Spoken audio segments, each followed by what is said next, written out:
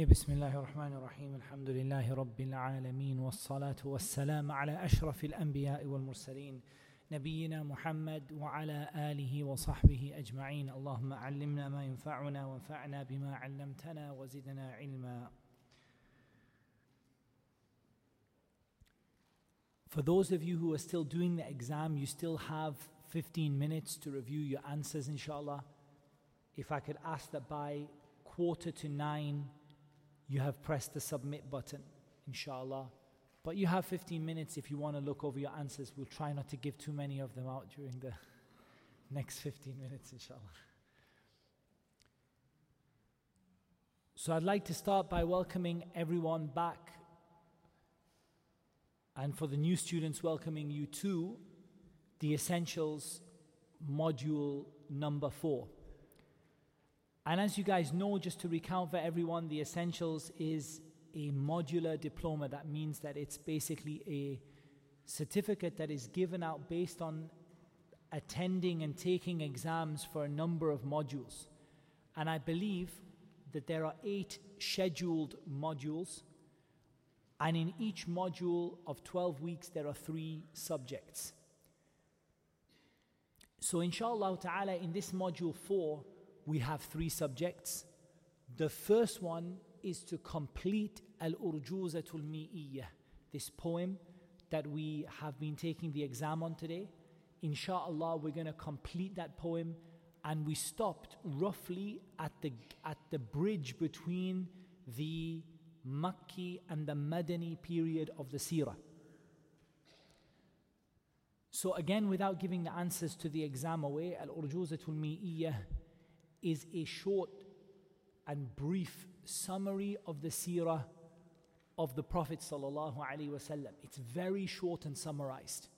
Now someone might say, well, what is the benefit in studying such a short and summarized seerah? Well, the benefit is that you can remember it. It's very hard for you to, for example, read, let's say, probably the most popular book of the seerah in English is the Sealed Nectar, Al-Rahiq Al-Makhtoom. It's hard to read that and keep all the information in your mind. But when you read a short poem like this, very, very short, the major events of the seerah given in order, it's like you have keys. And those keys open for you doors to more information. And this is not just true in the seerah. This is true for every type of Islamic knowledge that you guys learn. I would highly recommend, not that you don't study big books, but that you have a set of keys. Those set of keys represent small texts which are maybe only a few pages in length. But each line opens a door which you can talk about for a whole lecture.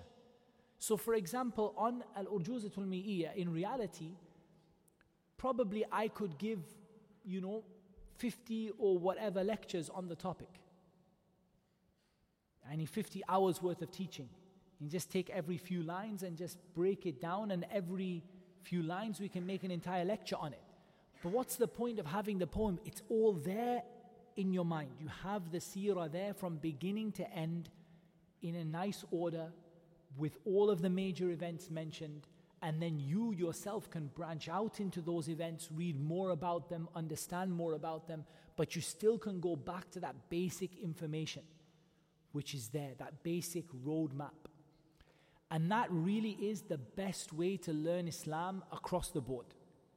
It's the best way to learn Islam in fiqh, it's the best way to learn about aqeedah, it's the best way, every subtopic of Islam.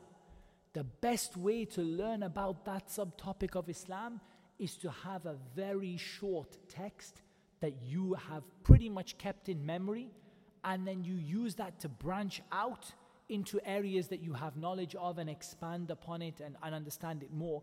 But whenever you need to go back, you still have that roadmap, those few basic, simple points that you need. I guess it's kind of like memorizing formulas in mathematics. It's like when you take a mathematics exam, you might answer 100 questions, but you might only need to memorize 10 formula, for example. those 10 formula that you have, they're like keys that open up the answers to all of those questions. So the same thing works when you study Islam. You memorize a few short pieces of information, and they act like keys to open you the door to lots and lots of information. So one of the things we do struggle with in the essentials, and there's no way around it, just how it is, it's the decree of Allah Azza wa Jal, is that we don't have a lot of time. When we add the exams in there and the revision and things that we do, probably we have 6 hours worth of teaching in every subject. So 6 hours to cover the seerah in Makkah, 6 hours to cover the seerah in Medina. It's not a lot. But inshallah ta'ala, it's just the idea is to give you the ability to go and study further on the topic, but to give you something you can come back to and act like a roadmap. So I leave the reminder and the discussion about the poem and the author until next time because of the exam questions. But we will continue inshaAllah ta'ala, and we reached line number 40. Line number 40 is that gap between the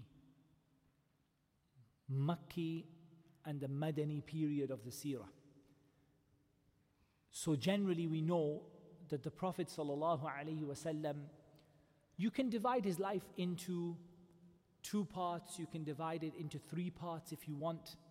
If you divide it into 2 parts, you would say the time that he stayed in Makkah and the time that he lived in Medina.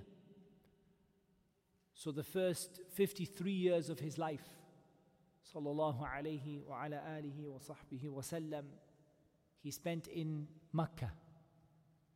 And the last 10 years of his life in Medina.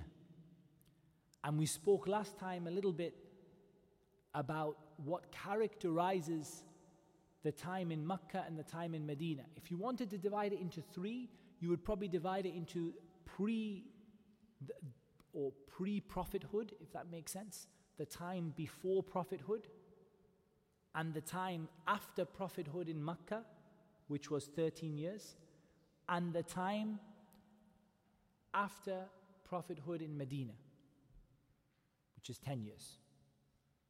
So you could say, you could divide it 40, 13, 10, or you could divide it 53, 10, depending on whether you're looking at the country or you're looking at the situation. The 2 are slightly different. What characterizes the Makkan period of the seerah? One of the most important things you see is correcting aqeedah, correcting people's belief, building their iman, teaching them the basics about who Allah is, what Allah does, establishing the most, fundamental, basic kind of link between the servant and his Lord. It's a time of extreme hardship, and it's a time where the Muslims are living as a minority. And the rajih, the correct opinion among the scholars of fiqh and aqeedah and seerah who deal with this issue, the different scholars deal with it from different angles. The correct opinion is that the events of Makkah are not abrogated. There are some rulings that were abrogated, but as a whole, it's not like Makkah is forgotten. Like, okay, we've got past that now. Makkah is a blueprint of how to live as a Muslim minority.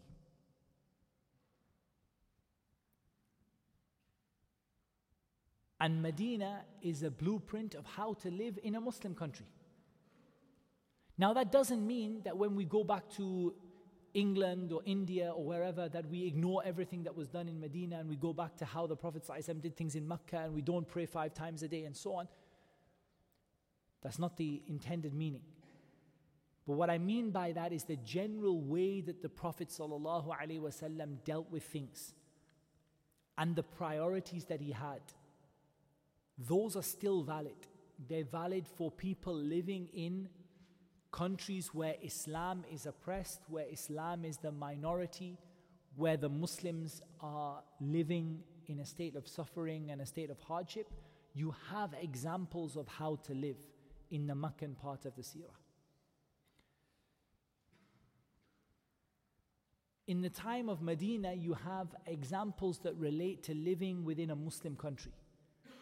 You have issues related to the state, to the country itself. Things like military expeditions. And as we know, military expeditions are matters of the state. They are matters related to countries. They're not, it's not like, and two of us get out and say we're going to go on a military expedition today and conquer this city or conquer this place. And it's a matter of the state. It's a matter of the country. So the Prophet ﷺ dealt with affairs of state, what we call affairs of state, and he running a country and all of the things that go along with it, diplomacy, diplomatic relations, military, all of the things that go along with having a state, finances and things like that, the funds of the state, all of these things we find in Medina. Now, in terms of the development of Islam, Islam also, in terms of its rules and regulations, developed massively between Mecca and Medina. When the Muslims left Mecca, there had only recently been the introduction of 5 daily prayers. And those 5 daily prayers were not as we know them today. Rather, this happened in the Medina period where the prayers became 4 rak'ah for Dhuhr, 4 rak'ah for Asr, 4 rak'ah for Isha, and so on. We're going to come to that in the poem, inshallah. So, in terms of the pillars of Islam, in Makkah we have the Shahadatan, La ilaha illallah, Muhammadur Rasulullah. We have this in Makkah. And we have at the beginning of the Salah, the Muslims have started to pray 5 times a day, but not in the way that we pray 5 times a day now. And then, in terms of the others, you don't have zakah, you don't have fasting, and you don't have hajj. Even though hajj was something known by the Muslims, and fasting was known also to the Muslims, because these were things that had existed in the previous nations and the people knew about them, and charity, obviously giving in charity, was known. But the concept of having an Islamic zakah, Islamic fasting, Islamic, like a hajj that is prescribed by Islam, that didn't exist in Makkah. All of these things were introduced in Medina. And that doesn't mean, as we said, it's very important we highlight this once again, that doesn't mean that we, depending on where we live, we introduce these rulings or acts of worship in Islam. Rather, they are, once Allah Azza wa Jal decreed them, they are decreed forever upon all of the Muslims wherever they live. However, just the way and the manners and the way the Prophet ﷺ prioritized things in Makkah gives us a good example of how Muslims are required to live when things are not good for them, when they are under oppression, when they're in a difficult situation. So the poet, he said in the 40th line, and this is translated into English, the poem is on the Kalima website in English as well as Arabic, as well as an audio copy that you can listen to as well. The poet, he said, Rahimahullah ta'ala, فَجَاءَ طَيْبَةَ الرِّضَى يَقِينًا إذ كمل 53 في يوم الاثنين ودام فيها 10 سنين كملا نحكيها. The poet, he said, then he came to Taiba. Taiba is one of the names of Medina. One of the names of Medina. And we know that Medina originally was called Yathrib. And that the Prophet ﷺ changed the name of Yathrib to Al-Madinah, because Yathrib had a negative meaning or a bad meaning. The Prophet ﷺ changed the name of Yathrib to Al-Madinah. And Medina has many names, and from the names of Medina is Taibah. The place of good, the place of purity. So Ar-Rida, the one who Allah is pleased with, and the one who Allah is pleased with is the Prophet sallallahu alaihi wasallam. He came to Taibah yaqina, certainly. إذ كمل الثلاث والخمسين, having completed 53 years of his age. Now we have to be careful in this poem. The poet mentions lots of numbers, dates, ages. Be careful that you get them from the right starting point. So he'll say, for example, 53 have gone, or he might say 5 have gone, or 7 have gone, or 8 have gone. Be careful what his starting point is. So 53, it's obvious that the starting point is the birth of the Prophet ﷺ, and 53 years since he was born. But what if the poet had said he came to Taibah after 13 years? Then the meaning would be 13 years after prophethood. So be careful, because he switches. Sometimes he mentions it by birth, sometimes by prophethood, sometimes by hijrah. He switches. So for example, he's going to start now saying about the first year. The first year after the birth? No, the first year after the hijrah. So be careful about the starting point. So he said after having completed 53, so that's 40 years prior to prophethood. Prophet ﷺ became a prophet at 40 years old, and 13 years in Makkah, making 53 years in total.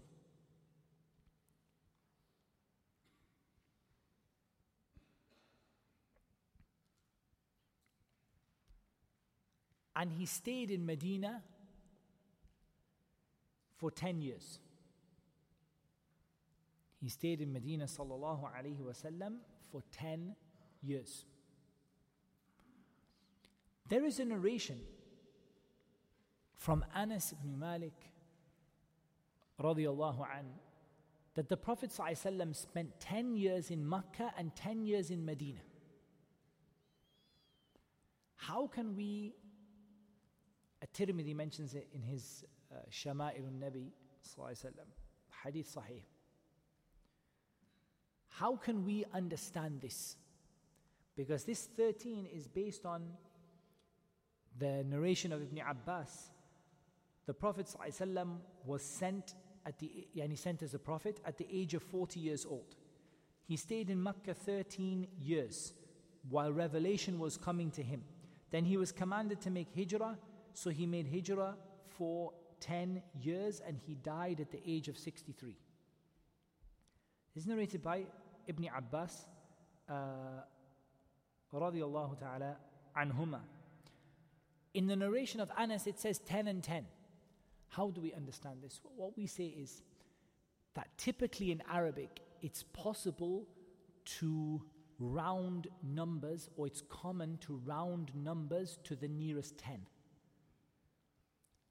So it's quite possible to say the Prophet ﷺ died at 60, meaning 63.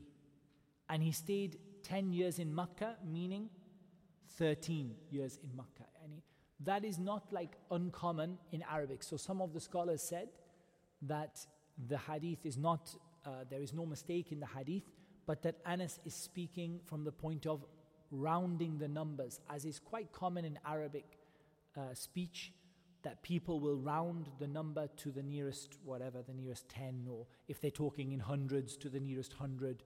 So someone might have lived 95 years and they might say he lived 100 years or something like that. So that might be something you come across when you're studying the seerah. I think there is no doubt that the precise number is 13 years in Makkah and 10 years in Medina. You may come across 10 and 10, and that is more from the point of being a general or sort of a generalization. The poet then he says, أكمل في الأولى صلاة الحضر من بعد ما جمع فاسمع خبري. He said, in the first year the prayer of the resident became complete. In the beginning of Islam, the prayer, as we know, was made obligatory 5 times a day in the Isra and the Mi'raj. Before that, there were prayers that we had to pray, but the prayer was not like the 5 times daily prayer. In Al-Isra wal Mi'raj, the prayer became 5 times a day. But as Aisha radiallahu anha narrated, she said, فُرِضَتِ الصَّلَاةُ رَكَعَتَيْنِ. When the prayer was first introduced, every prayer was 2 rak'ah. Now, she doesn't mention Maghrib at all in this narration. And Allah knows best. What it seems to me is that Maghrib was always 3 rak'at, but I can't find any specific evidence for that. But Aisha doesn't talk about Maghrib at all in the narration. She says that the prayer was 2 rak'ah. Then the Prophet ﷺ made hijrah and it became 4. And the traveler's prayer remained as it was. And because Aisha said the traveler's prayer remained as it was, it seems that Maghrib was 3 rak'at from the beginning. So that would have made Maghrib the longest prayer in the early days of Islam. And then all the prayers that were 2 became 4 except for Fajr. So Dhuhr and Asr and Isha went from 2 to 4 for the resident. But the traveler remained with the option of praying 2. This has a lot of masail, and the hadith is in Bukhari and Muslim. There are a lot of issues or a lot of things the scholars take from this hadith. From them is a discussion about whether the traveler is allowed to pray 4 rak'at if they want to. And we know the well-known opinion of Aisha and Uthman radiallahu anhuma was that if the traveler wishes to pray 4, the traveler can pray 4.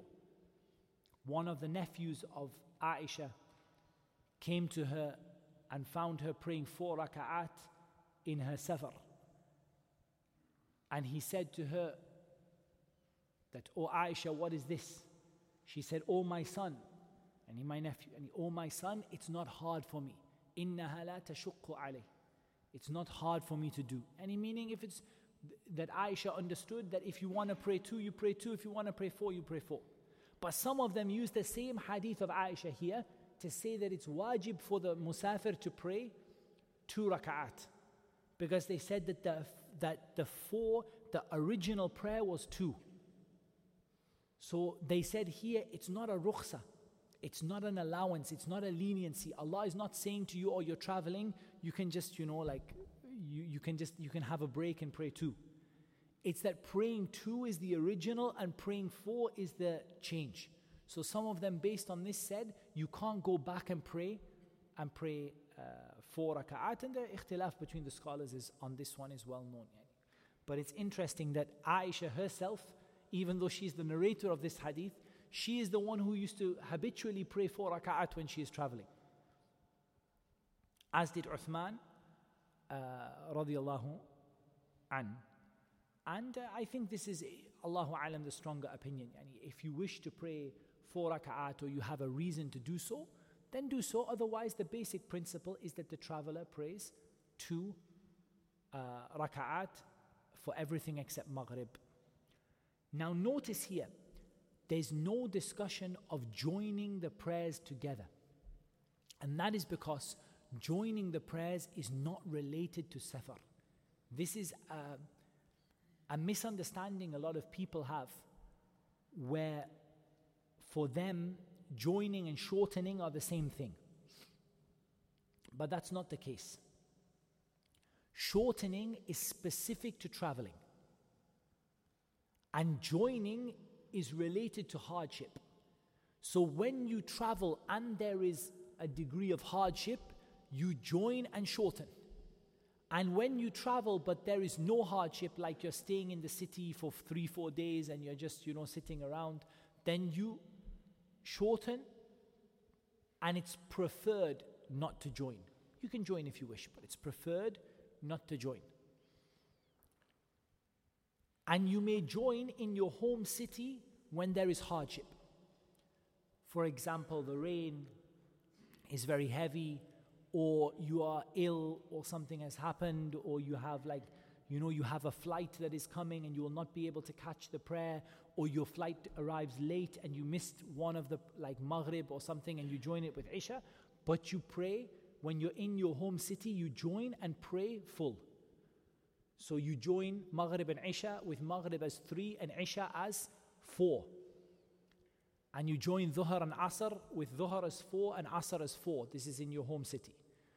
As for when you are traveling, you may shorten and join at any time, but the sunnah is to shorten and join while you're on the road, and to only shorten when you reach your destination. And that is why, as an example, in Mina, in Hajj, we shorten, but we don't join the prayers. But while you're on the road traveling towards, for example, Makkah from your home country, you shorten and you combine. You shorten and combine.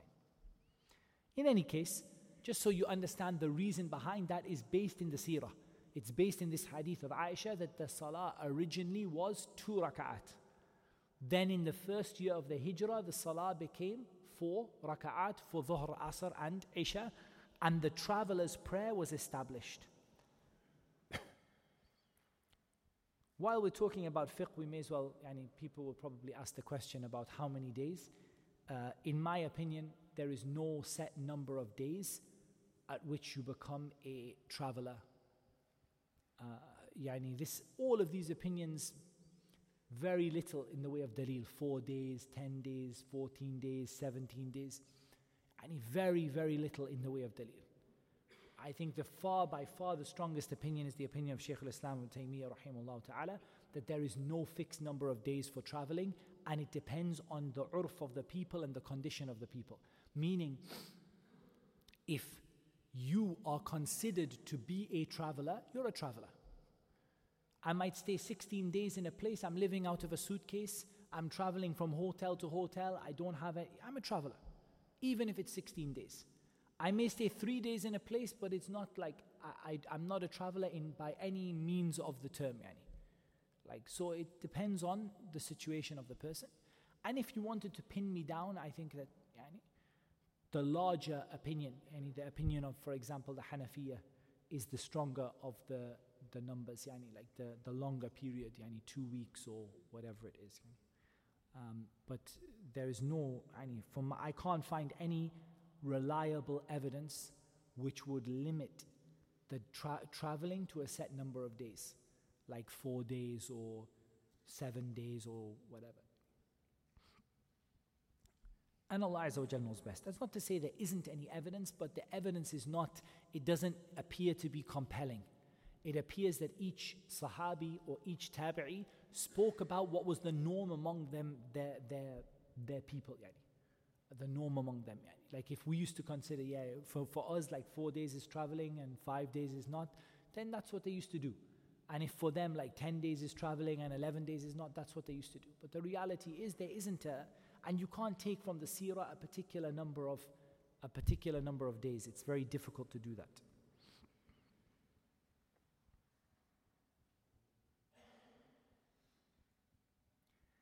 Then the poet talks about Salatul Jumu'ah. He says, "Min ba'di ma jamma'a fasma' khabari." After the first Jumu'ah was held, Ibn Kathir, rahimahullah ta'ala, he says, when the Prophet sallallahu alaihi wasallam left Quba and he was riding upon Al-Qaswa, his female she-camel, it was the day of Jumu'ah. And the time of Zawal, the time of the sun passing the center of the sky, happened while he was in the place of Bani Salim ibn Auf. So he prayed Jum'ah with the Muslims there in a valley known as the Valley of Ranuna. And this was the first Jum'ah that the Prophet ﷺ had prayed in Medina, and it said it was the first Jum'ah he had ever prayed. Why? Because the Jum'ah prayer is a prayer of the resident. And the Jum'ah is a prayer of the resident and a prayer of the Muslim who is established in a place. So there are sort of at least three groups that don't pray Jum'ah. One is the traveler, and as a side note of benefit, if you do pray Jum'ah as a traveler, you are absolutely prohibited from joining Asr to it. If you are a traveler and you pray Jum'ah because you happen to go by the masjid and they are praying Jum'ah, then you may not pray Asr afterwards. You must pray Asr at its time. You cannot join Jum'ah to Asr. And the rajih is if you join Jum'ah to Asr, the Asr prayer is invalid. Because Jum'ah is not the prayer of the traveler. When we took the kids to Montenegro, we got some of the parents texting us that, why are you not praying Jum'ah with the kids? Subhanallah. Jumu'ah is not the prayer of the traveler, it is the prayer of the resident. There is no Jumu'ah for the Musafir. If the Musafir wants to pray Jumu'ah, he can pray Jumu'ah. No issues. Musafir wants to pray Jumu'ah, go and pray, no problem. But it's not an obligation upon the traveler to pray Salatul Jumu'ah. Instead, the traveler prays Dhuhr. The traveler prays Dhuhr. The second group that don't pray Jumu'ah are those who live in the desert. Those who don't live in the towns. In other words, they don't have a jama'ah. They don't have I'm not talking about a village in the desert. A village in the desert, they pray Jumu'ah in the village because they have a fixed abode. But the Bedouin who moves from place to place and he just has his tent, or the person who is camping out in the desert, they do not pray Jumu'ah. Because they, in the first place, do not have a place of jama'ah. They do not have a group, a community to gather together to pray Jumu'ah with. So the person like the Bedouin who lives and moves from place to place, he doesn't have a fixed abode, he doesn't pray Jumu'ah. The Jumu'ah is for the person who has a fixed abode. The person who is living in a town or a village or a city. And the third group, and this is the one mentioned by the author in the seerah, are the ones who are unable to pray Jum'ah because they cannot gather the Muslims together in one place. So this was the example in Mecca. Because of the torture of Quraysh, it's not possible for the Prophet ﷺ to gather the Muslims in one place and give them a Jum'ah khutbah, and for them to sit listening in safety and security and pray their prayer. It was not possible to do that. Because of the torture of Quraysh, and the situation in Makkah was such that he could not pray Jumu'ah. And when he was going to Medina, he's a traveler. So the first opportunity the Prophet ﷺ got to pray Jumu'ah was in Medina. And it's not clear that the Jumu'ah was revealed before that. Like Ibn Kathir, that's what Ibn Kathir goes towards, that the Jumu'ah was not possible prior to Medina. That's the opinion of Ibn Kathir. That the Jumu'ah wasn't possible prior to Medina because it simply was not safe to gather the Muslims to be able to give the khutbah. But it's also not clear that there's any evidence that the Jumu'ah was prescribed before that. In any case, the Prophet ﷺ led the people in Jumu'ah between Quba and between the Masjid al-Nabawi. And there is a masjid there, or a masjid roughly in the place, which is known as Masjid al-Jumu'ah, the Masjid of Jumu'ah.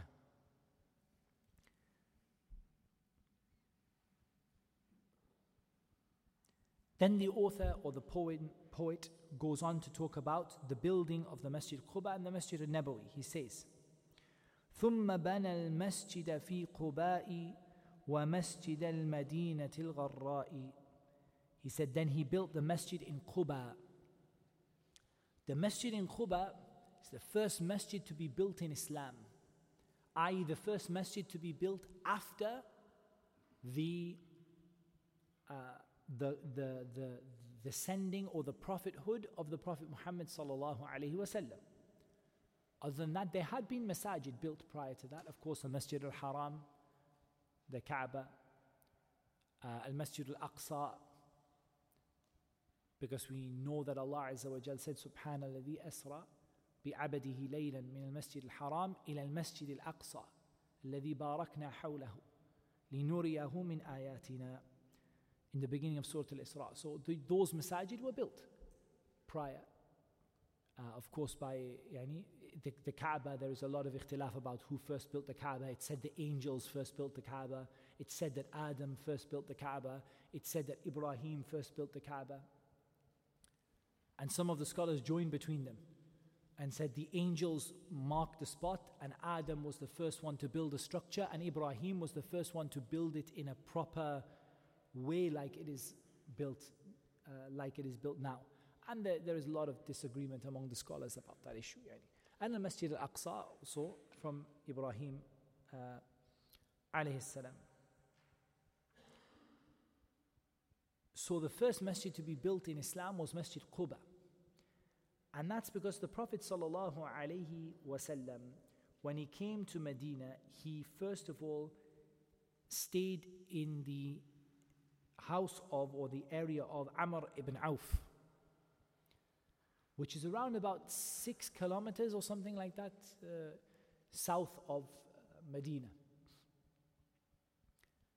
So this area of Amr ibn Auf, the Prophet ﷺ stayed in it, and of course now Quba is just considered to be part of Medina.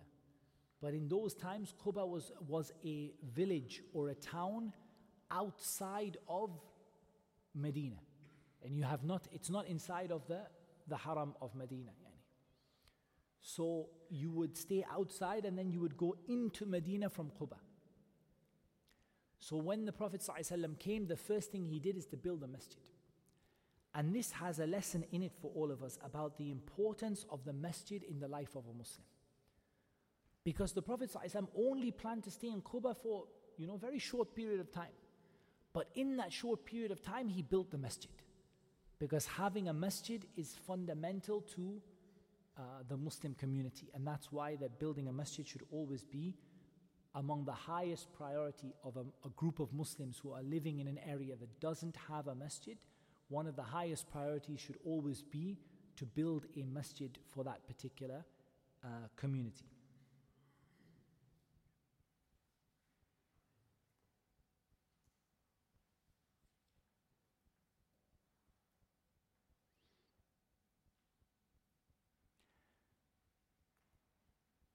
And Masjid Quba, it has a number of virtues. It is the masjid about which Allah Azza wa Jal said, لَمَسْجِدٌ أُسِّسَ عَلَى التَّقْوَى مِنْ أَوَّلِ يَوْمٍ أَحَقُّ أَن تَقُومَ فِيهِ فِيهِ رِجَالٌ يُحِبُّونَ أَن يَتَطَهَّرُوا وَاللَّهُ يُحِبُّ الْمُطَّهِّرِينَ. In Surah At-Tawbah, I think it's ayah 108, yes. In Surah At-Tawbah, Allah Azza wa Jal said, a masjid that is built upon taqwa from the first day is more appropriate for you to stand in. In it are men who love to purify themselves, and Allah loves the pure.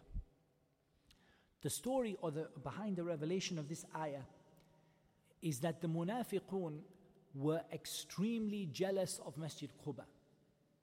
And they wanted to build a masjid in order to promote their nifaq, their hypocrisy, and in order to plan against the Prophet ﷺ and his companions. So they built Masjid al-Dirar, the masjid of the hypocrites, in order to plot and plan and scheme against the Muslims. And when this happened, they asked the Prophet ﷺ to pray in that masjid. As was the habit that when anyone made a musalla in their house or when anyone built a masjid, they would invite the Prophet ﷺ to come and pray in it out of barakah, to gain the barakah of that place. So Allah Azza wa Jal revealed, لا تقم فيه أبدا. And from this, many of the scholars say that this ayah is a fundamental principle in praying in a masjid that was not built upon Tawheed. And if there is a masjid that was established for the purpose of worshipping a grave or worshipping a dead person or something like that, it is haram to pray any salah in there, even if you are not praying behind their imam. Based on the ayah, لا تقم فيه أبدا, do not stand in it ever.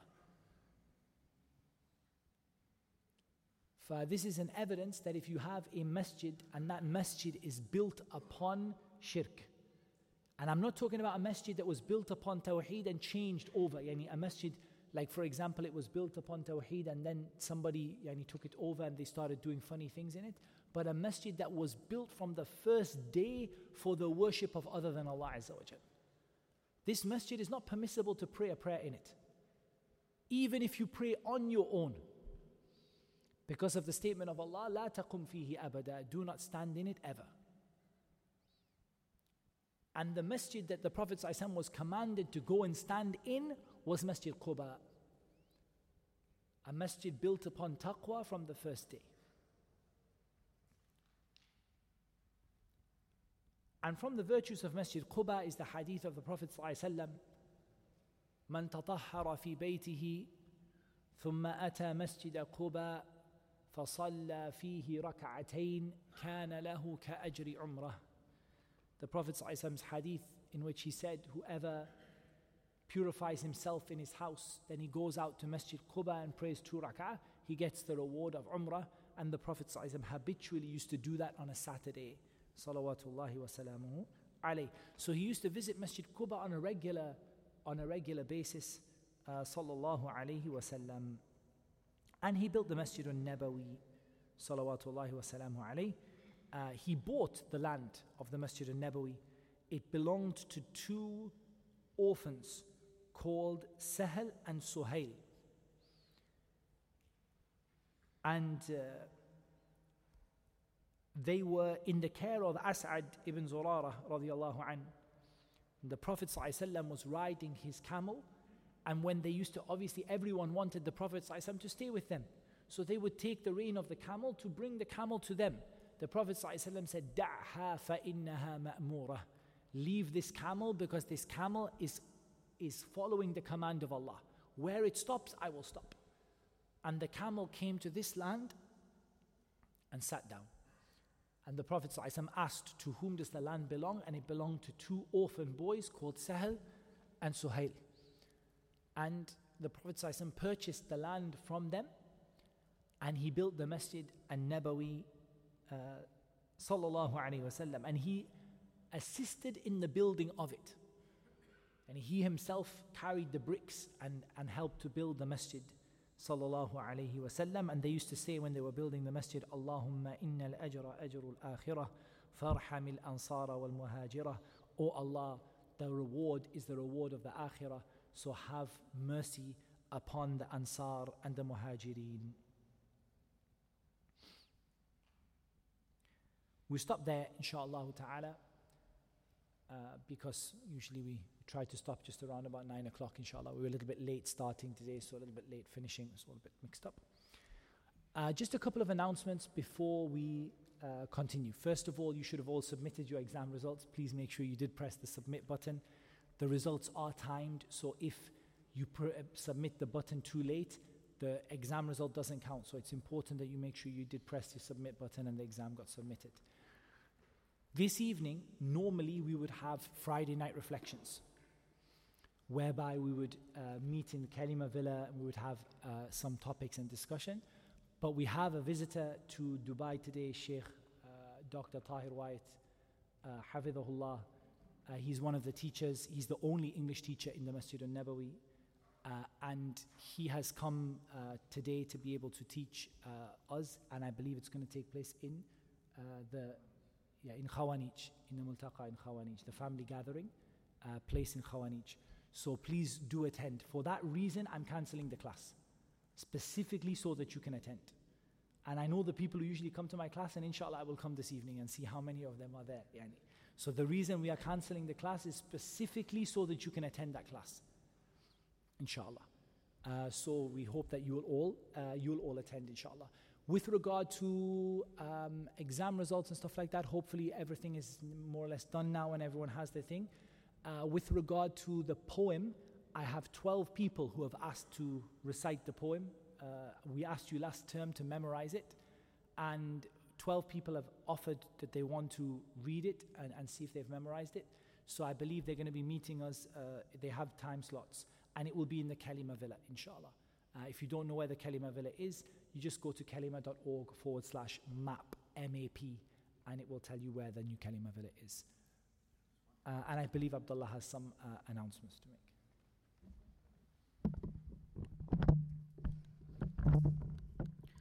Assalamu alaikum. We have exciting news for the brothers here. Inshallah, we are conducting a seminar on the 9th of February on the topic of establishing an Islamic household with Ustad Talib Alexander. He's from the UK. So this is a one-day seminar for the entire family. We've not officially announced it. We'll be announcing it today, later during the day.